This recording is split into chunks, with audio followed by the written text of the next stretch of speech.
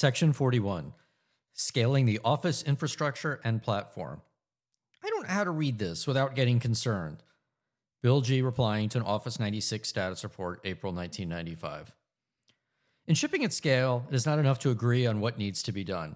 There also needs to be an agreement on how it gets done. While the big apps were successful in their own right, won reviews, sold incredibly well, had high customer satisfaction, and were made by teams that were exemplars of the Mike Maples value system, they evolved with different engineering systems. Differing in detail, they all accomplished the same, shipping high quality for the era, or at least higher quality than everyone else, while striving for a ready-to-ship product every single day of the process. To developers and testers, the micro details of how this worked across teams for committing changes, check-in tests, unit testing, localization, and more were all highly evolved. Each step in the process was tuned to the unique needs of each product's engineering organization, or perhaps tribe is a better description. Minor differences would be amplified both at scale and across teams. A common example was how much time in the schedule was reserved or buffered for the unknown. Excel, with its record of getting closer and closer to on-time RTM, was, depending on your perspective, either extremely hardcore or excessively conservative. But managing the day-to-day progression through the schedule was critical and very much a key part of the culture. It is a statement about Microsoft culture that the better Excel got at hitting projected ship dates and shipping award-winning products, the more the discussion across Microsoft, outside the Excel team, centered around how conservative the team was getting. To Excel, they were just being hardcore. This is best symbolized by the leather biker jackets developers earned as a shift kit, adorned with a recalc or die logo. The times were different. The idea that getting better at daily engineering and hitting scheduled milestones was somehow a sign of being less aggressive or grandiose in plans gets to the heart of the divergence of Microsoft cultures across the company. The apps teams not only wrote the Zero Defects memo, but internalized a cultural attribute of promise and deliver. Much of the rest of Microsoft seemed to have succumbed to the idea that such a process or philosophy was somehow less hardcore or even wimpy. There was a strong belief among the overpromise side of the house that building a platform was simply more difficult than building applications. Never mind that the applications were also platforms, but I digress. And that there was a real difference in impact if a platform cut features the way apps did in order to ship. I can say this because many times when it came to collaborating across the company, I was on the receiving end of comments along the lines of, yes, but that's only because it's just an app. In my weaker moments, I would say the quiet parts aloud, such as, yes, but you'll never ship. Apps, meaning Office, was the more fragile growth engine of the company and bigger opportunity for products. Office depended on customers choosing to buy Office over an existing product they already owned or competitor, and that decision benefited from a new version of Office, drawing interest to new capabilities, and over time would come to depend on much more profitable corporate deals, as we will learn in the next chapter. Windows, on the other hand, was going out on almost every new PC, at a much lower price than Office, but much higher attached to the PC. Whether an updated version of Windows was on the PC or not, PC sales were going up primarily due to businesses buying first PCs for many employees. And in a bit of a twist, those customers often preferred the current or even previous version of Windows anyway. There was certainly a pop that came from a new Windows release, especially when timed with updated PCs for back to school or holiday, but no one was confused over the revenue drivers. These differences in the business models led directly to the variation and tensions in development processes, and also to the differences in how each business evolved and innovated well into the future. We were all products of our environment. Putting these together, there were three tensions at play in building Office 96. Enlisting support across executives for an overall plan, the normal process of each formerly business unit, then product unit, doing this on their own no longer sufficed. Developing a plan with buy-in from the dev managers and test managers for how Office 96 was to be built, the tooling, day-to-day dev process, and the overall testing and verification through to localization. Deciding what to build that represented a suite while continuing to recognize that to the outside world, customers and the press, the category battles might not be yesterday's news, even if the Microsoft strategy was all Office. I wish there was a lot of story to tell about how this played out, but in reality, decisions were made in a bottom-up or distributed manner. The rest was going to be in execution. The Office product unit was formed while the product plans were created in parallel. Thus, much of Office 96 would be characterized by OPU and the apps in a state of tension over planning and execution. Ultimately, this made for a very bumpy Office 96 release filled with many new execution challenges. But it also built the foundation for an execution machinery that would become unprecedented and largely responsible for what ultimately became the largest and most secure business at Microsoft. The Office 96 plan had two main pillars. The app product units embarked on deep, category-defining features, continuing to make inroads against legacy MS-DOS competitors and to win against Windows competitors. At the outset, the suite included Word, Excel, and PowerPoint within the DAD organization and Access in the Tools division. These products underwent significant architectural work consistent with a full 24-month schedule. The initial plan was to continue to ship Mail and Schedule Plus, though this would change completely as we will see. Second, the Office product unit built a set of features shared across the apps, and then they integrated those features into one or more of the apps. This is a key tenet about creating shared infrastructure, leaving the other apps to do integration work on their own. In addition, OPU would, by nature of code and also influence, make sure that the suite was designed for consistency and integration across the apps.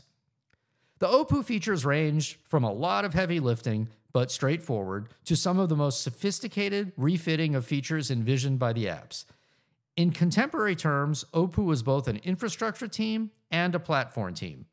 In terms of infrastructure, OPU drove new shared engineering and quality processes, led by John Devon and Grant George, and created shared components essentially representing a platform upon which to build Office applications, providing the code, or APIs, for many common application paradigms across user interface, text handling, graphics, drawing, and more. As a successful product engineering team scales and a product line grows, there is an inevitable desire to gain efficiencies of engineering scale and an ability to expand the product line efficiently. This all sounds perfectly reasonable until you realize doing any of this runs strongly counter to the very forces that got the teams to success in the first place. Changing processes sounds risky when it took so much work to get to the current state. Sharing code always sounds much more difficult than not sharing code. Sharing code always means either replacing something that already exists in a winning product with new code from someone else, or adding code that does not completely and fully understand the unique needs of the winning product or its customers. As is almost always the case, the shared code is viewed as bloated, overly complex, or simply does more than needed. Despite the recent success in using shared open source code, the more established a product is, the less likely it is to see code from the outside as a preferred path. In 1996, it was always about performance, memory management, or simply complexity. The technical buzzsaw would evolve to include security, manageability, even privacy and safety. The reasons might change, but the goal of avoiding shared code remained.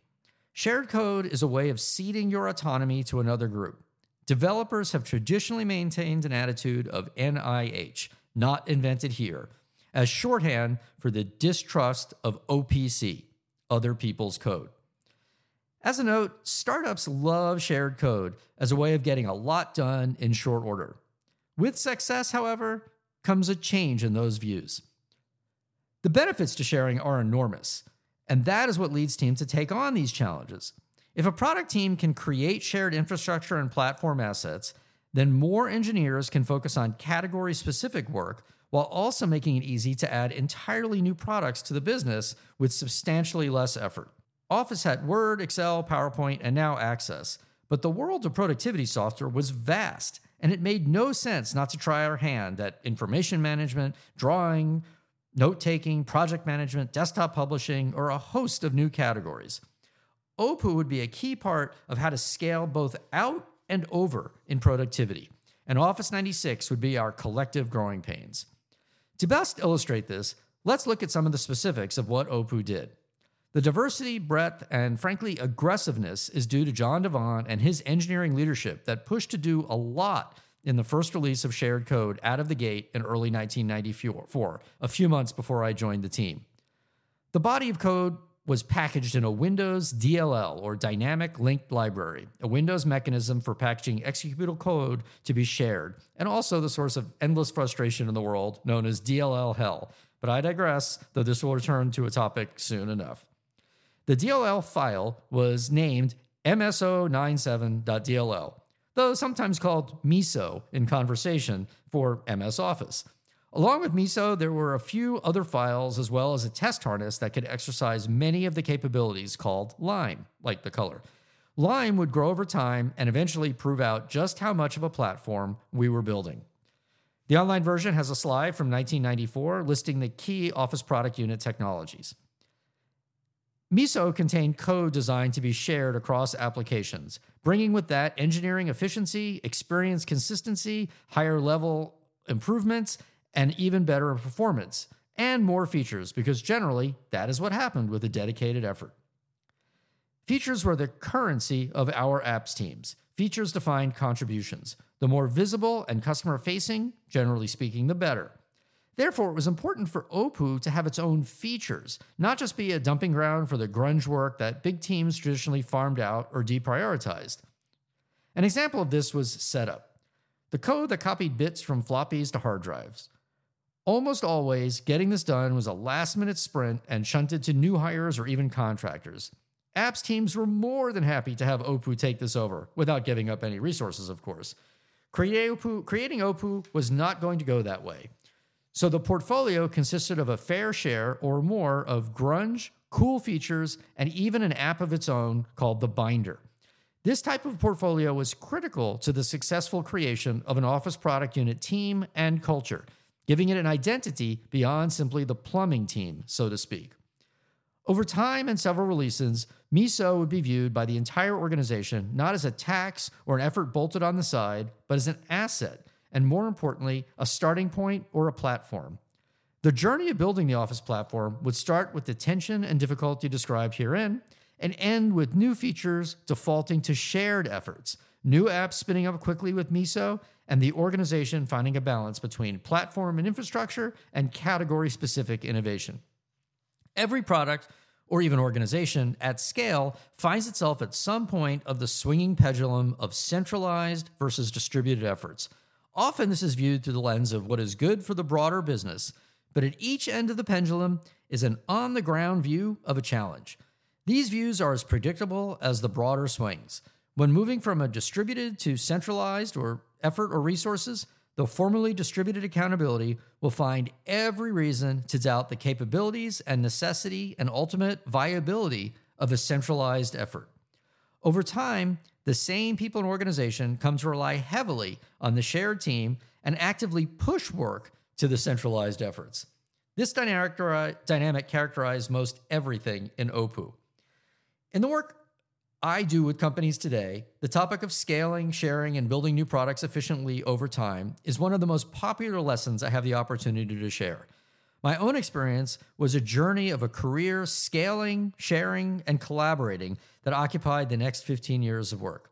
We spent a good deal of time in 2000 describing some of this for a Harvard Business School case, which for many years was used to teach a combination of customer-informed product development and shifting an organization to sharing like we did with OPU. The online version has a link to this case study, Microsoft Office 2000 by McCormick and Herman. At the sophisticated end of the platform features was a shared drawing layer, codenamed Escher. The Microsoft Art Collection, which had a significant job to do to fill the reception areas and lobbies with something, mostly featured Northwest contemporary artists, but had one original MC Escher hanging in the Building 17 atrium, where Office was located. The acquisition of that was championed by Art Committee member and first Office Vice President, Chris Peters. Sometimes even apps had cute code names. Escher was a big effort spanning all the apps and especially PowerPoint, where much of the lower-level graphics code would be implemented. The integration of Escher into Word was done by the new OPU team, staffed with developers from across apps. Having engineers that had worked in each of the app's code bases was critical to building shared code to work across those products. Again, these were massive products and code bases of Word, Excel, and PowerPoint. And this was a key decision John Devon made in staffing the teams. Like all the new shared features, there was a constant debate across apps and OPU as to the value of the feature for each team. OPU was in a constant state of selling on the value of shared code and the idea that sharing enabled teams to get more than they might need, basically for free. Except in practice, nothing was free, as each app inherited compatibility and complexity that it decided it didn't need. Drawing was a great example of that, but it was not even the most controversial. Every app in Office had some support for drawing, but none were particularly deep, and all seemed to serve very category-specific use cases. Word was able to embed drawings as rectangles or regions within a document, much like a photo, which is how most people thought about adding illustrations to business documents, if they could draw. Business memos and other documents having basic drawing tools that could float on top of a document, much like an acetate layer, also enhanced documents and were recently added to Word, but still relatively limited. Even more exciting was the ability to broadly use fancy text that became known as word art, which was a new but constrained, as with drawings, to be embedded in regions and not used arbitrarily throughout a document. The complexity of creating feature-rich and deeply integrating drawing tools was daunting in Word. To mitigate this, the lead engineer, Peter Engrave, email Peter N., volunteered to lead the integration of Escher into Word from within the new OPU. A key tool for managing the shared features was that OPU would lead the integration into one of the main apps, thereby learning firsthand the complexity and also minimizing the work to the app. Excel had elaborate tools for charting, candlestick, donut, 2.5 dimensional, etc., but some minimal tools for doing callouts and basic graphics or drawing on top of sheets. There was a great deal of resistance to features that were deemed not something Excel users requested, or even features that were viewed as less than professional or businesslike. Whether that resistance was genuine or simply a sort of technical buzzsaw didn't really matter. The Escher team constantly received inbound doubt over any features, simply from the perspective of it not being interesting to Excel users. At the other end of the need spectrum was PowerPoint, which was basically a big drawing program. Why would a drawing program want to use shared code, as that was their entire domain? As though to emphasize the maximum complexity of sharing code across the apps, PowerPoint's main concern was that Escher wasn't enough for them competitively, simply because they were spending time putting drawing in Word and Excel, neither of which appreciated drawing as much. See how that worked? That's the middle that OPU found itself in as a platform team for already successful products. Escher would go through many rounds of adding features for compatibility with what was there and removing features because of schedule constraints, along with challenging debates over features versus integration. The end result, however, was a tsunami of graphics features across the product. Every product picked up capabilities previously found only in high-end and rarely owned professional tools, including a broad array of shapes, modern graphics file formats, including transparency, photo handling, shaded, animated GIFs like the best viewed in Internet Explorer logo on all the HTML files created, and even an integrated and vastly richer variation of word art, the curvy, glowing bubble text so popular with grade school children and small business signs. It was also featured on the TV show Baywatch as the opening credits. The online version has the Baywatch logo created with Escher. A huge part of Escher was that much of the shared code work was also done from within the PowerPoint team itself. PowerPoint was located in Silicon Valley, and this was the first time we'd embarked on sim-shipping deeply integrated code across a plane flight. The online version includes a screenshot from a 1997 product review showing all of the capabilities of Escher in one slide. While the debate over Escher was intense, the debate over the core or primary user interaction, meaning the user interface, in apps was even more so. The core user interaction in Office took place through toolbars, which were primarily a source of app innovation. So much so that the image on the box and most screenshots in the press were of the toolbars. In an effort to build a suite, one sold with a value proposition of consistency and muscle memory, it was only natural that we tried to share toolbars, do them right, do them once, as our competitor Lotus claimed to do. In modern context, this just seems trivial, but at the time, this was a key innovation. With the different teams on different schedules, but with a shared DNA and understanding of potential solutions, it was no surprise that there was some common evolution, along with opportunities to be a little bit better or different depending on the perspective of each app. Toolbars proved legendary in this regard. One of the first battles we found ourselves in was over the design of toolbars. Word and Excel each had designed and tested their own toolbar implementation and arrived at different heights, 15 versus 16 pixels. It's so trivial to mention, but research was done separately by Word and Excel and surprisingly showed Excel and Word users had different preferences, though obviously due to test design or some other factor, since it's ludicrous to think that this differed by app. This might not have mattered, except that the main marketing demonstration of Office showed Excel embedded charts within Word. Clicking on the chart loaded the Excel toolbars and caused a 1-pixel shift in the whole document. As if that weren't enough, there were equally divergent views over the design of the tooltip, the tiny little text that appeared when the mouse was hovered over a button and it explained what an icon might be. This invention had those that believed the tooltip should be white and those who fought for yellow, not to mention debates over the delay, stickiness, amount of text, whether the keyboard shortcut should be there, and whether there was a choice to disable them. Even the simplest feature, no matter how new and clever, were impossibly difficult to coordinate. Ever the diplomat, Andrew Quatnetz, email Andrew K., spent the better part of the product cycle ironing out, negotiating, and pleading consistency issues across the products. Andrew was already deeply experienced as an intern and college hire in both Word and Excel user interface design, and had already proven himself to be one of the next-generation leaders of OPU. Early in the product cycle, Andrew sketched out all the places across the product that lacked consistency and coherency as an original volunteer in the newly formed OPU, and its prior form, the Apps Interoperability Group.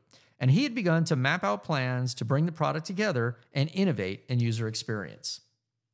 Having committed to sharing the code, we finally had one place, the buttons, menus, commands, and more for all of Office.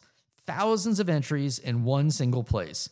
Pete Morkos, email Pete Moore, a recent college hire, arduously managed them all by maintaining a database of every icon, command name, tooltip, menu string, status bar text, and keyboard accelerator in the product. The difficulty and attention to detail required was only matched by the long-term value for consistency, localization, user assistance, and most of all, ease of use. One of the most significant differences between Office and most other tools, even today, was the sheer breadth and simultaneous depth of features, something that would become even more apparent as web pages came to the forefront.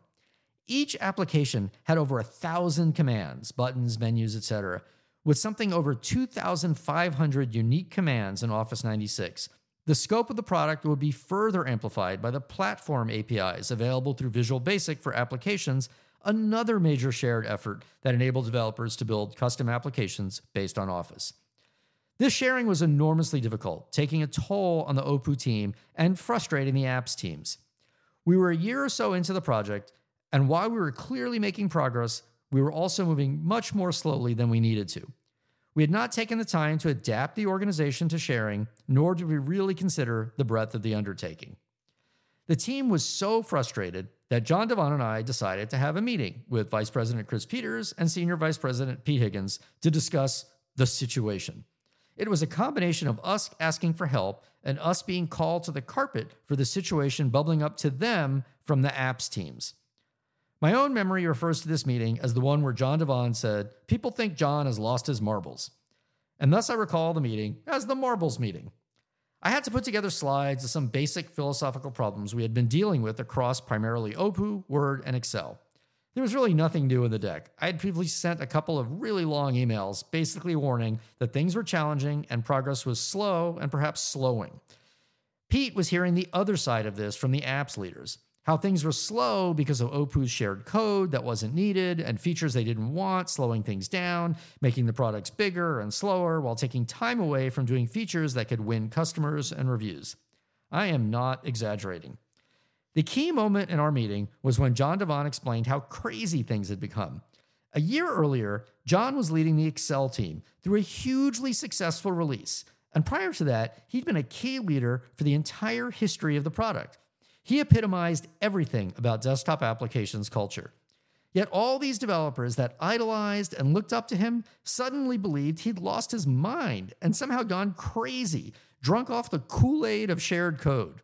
His old team stopped believing his schedule estimates or even his architectural approaches. John had clearly lost his marbles. We were deadlocked by the Word users are different, Excel users are different, and OPU is wasteful mindsets. The online version includes my slides from this marbles meeting. We vented and Pete listened.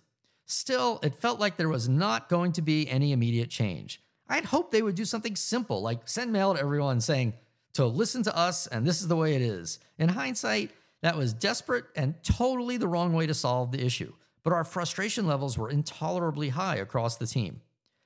Somehow, though, things did change. Pete and Chris worked quietly in the background, doing more to reinforce both the strategy and execution of Office 96. The focus on shared code, the consistent experience, and the notion that one team working together to make Office.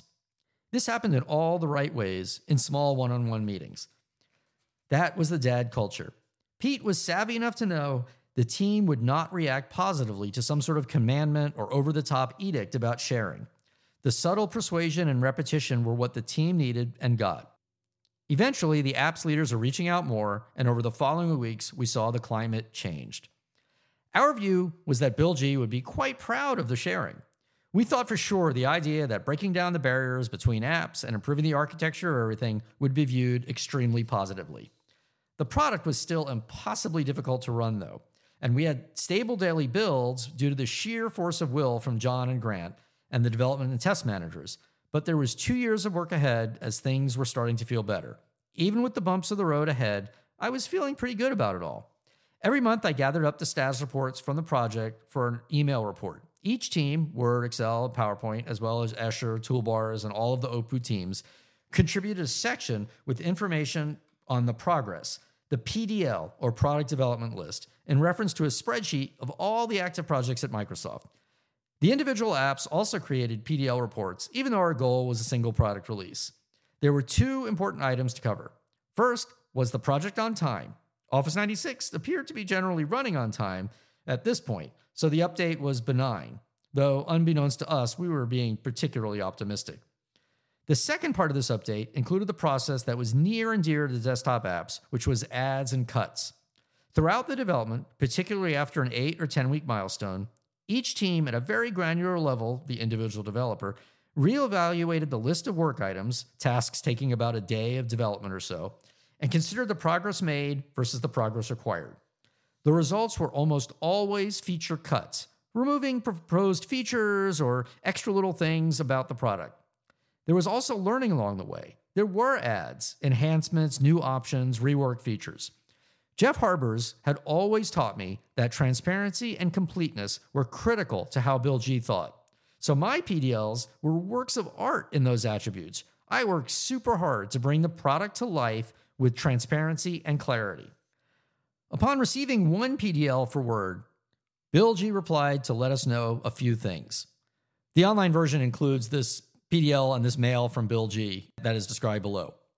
First, we were cutting too much. Quote, "The number of cuts is truly amazing to me," he asked in red text. In fact, in the effort to be honest, my PDL looked like we were gutting the product every month. That was not the case. In desktop apps, the basic approach was cutting is shipping. So in order to ship, we scaled the product back as we learned more. That was how the process worked, and everyone was comfortable with that, at least within apps. I felt horrible for the team and certain that email would result in people quitting and apps using it as a chance to say how OPU was a bad idea. That concern was followed by a worry that I was going to get fired. Were we on a path to a bad product? Was I leading us in the wrong direction? Was I messing up? Or perhaps this was all a communication problem. Separately, Bill chose to highlight some specific features that he felt strongly about. This inadvertently, honest, it was unintentional, allowed us, the apps teams, to say that the OPU efforts and resources were robbing the apps of features that Bill would prioritize. Ugh. The right thing to do was to show Bill some progress, but without the ceremony of a full project review. We were early in the development of Office 96, and most features were merely crawling. Most of us were not running the product on a daily basis, as it was not ready, called self-hosting, and certainly it was not ready for Bill G to use, nor was a polished demo. Nevertheless, I took it upon myself to set up some time and march over to Bill's office with my laptop talk through the PDL, and show him some carefully curated features. It was a risk, but so was debating an email or letting the issue fester. It was a quick 30-minute drive-by, and one of many I routinely did over the years. I made clear I was not showing features specific to Word or Excel or PowerPoint. The dynamics of the data organization would have not looked kindly upon that, as I had no responsibility for those features. Rather, my goal was to put Bill at ease over the investments of shared features. I showed off the toolbars, which at the time were called command bars, as they brought unification of both toolbars and menus.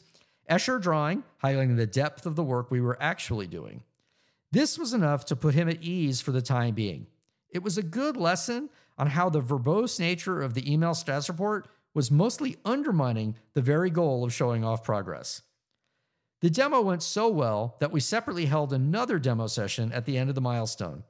In this one, we filled the room with members of each team, and everyone got to show off the work of their team. It also served as a reminder that while there were plenty of shared features, a large part of the value of the release came from the domain or app-specific features across Word, Excel, and PowerPoint. We had a new saying now, which became, we're selling Office, now we're making Office, but people use the individual apps. After the meeting, I nudged Bill to send a nice summarizing mail about what he saw and served to solidify the progress we were making across the team and undo some of that earlier nonsense. And it was a good lesson that working software beats a status report. Onward.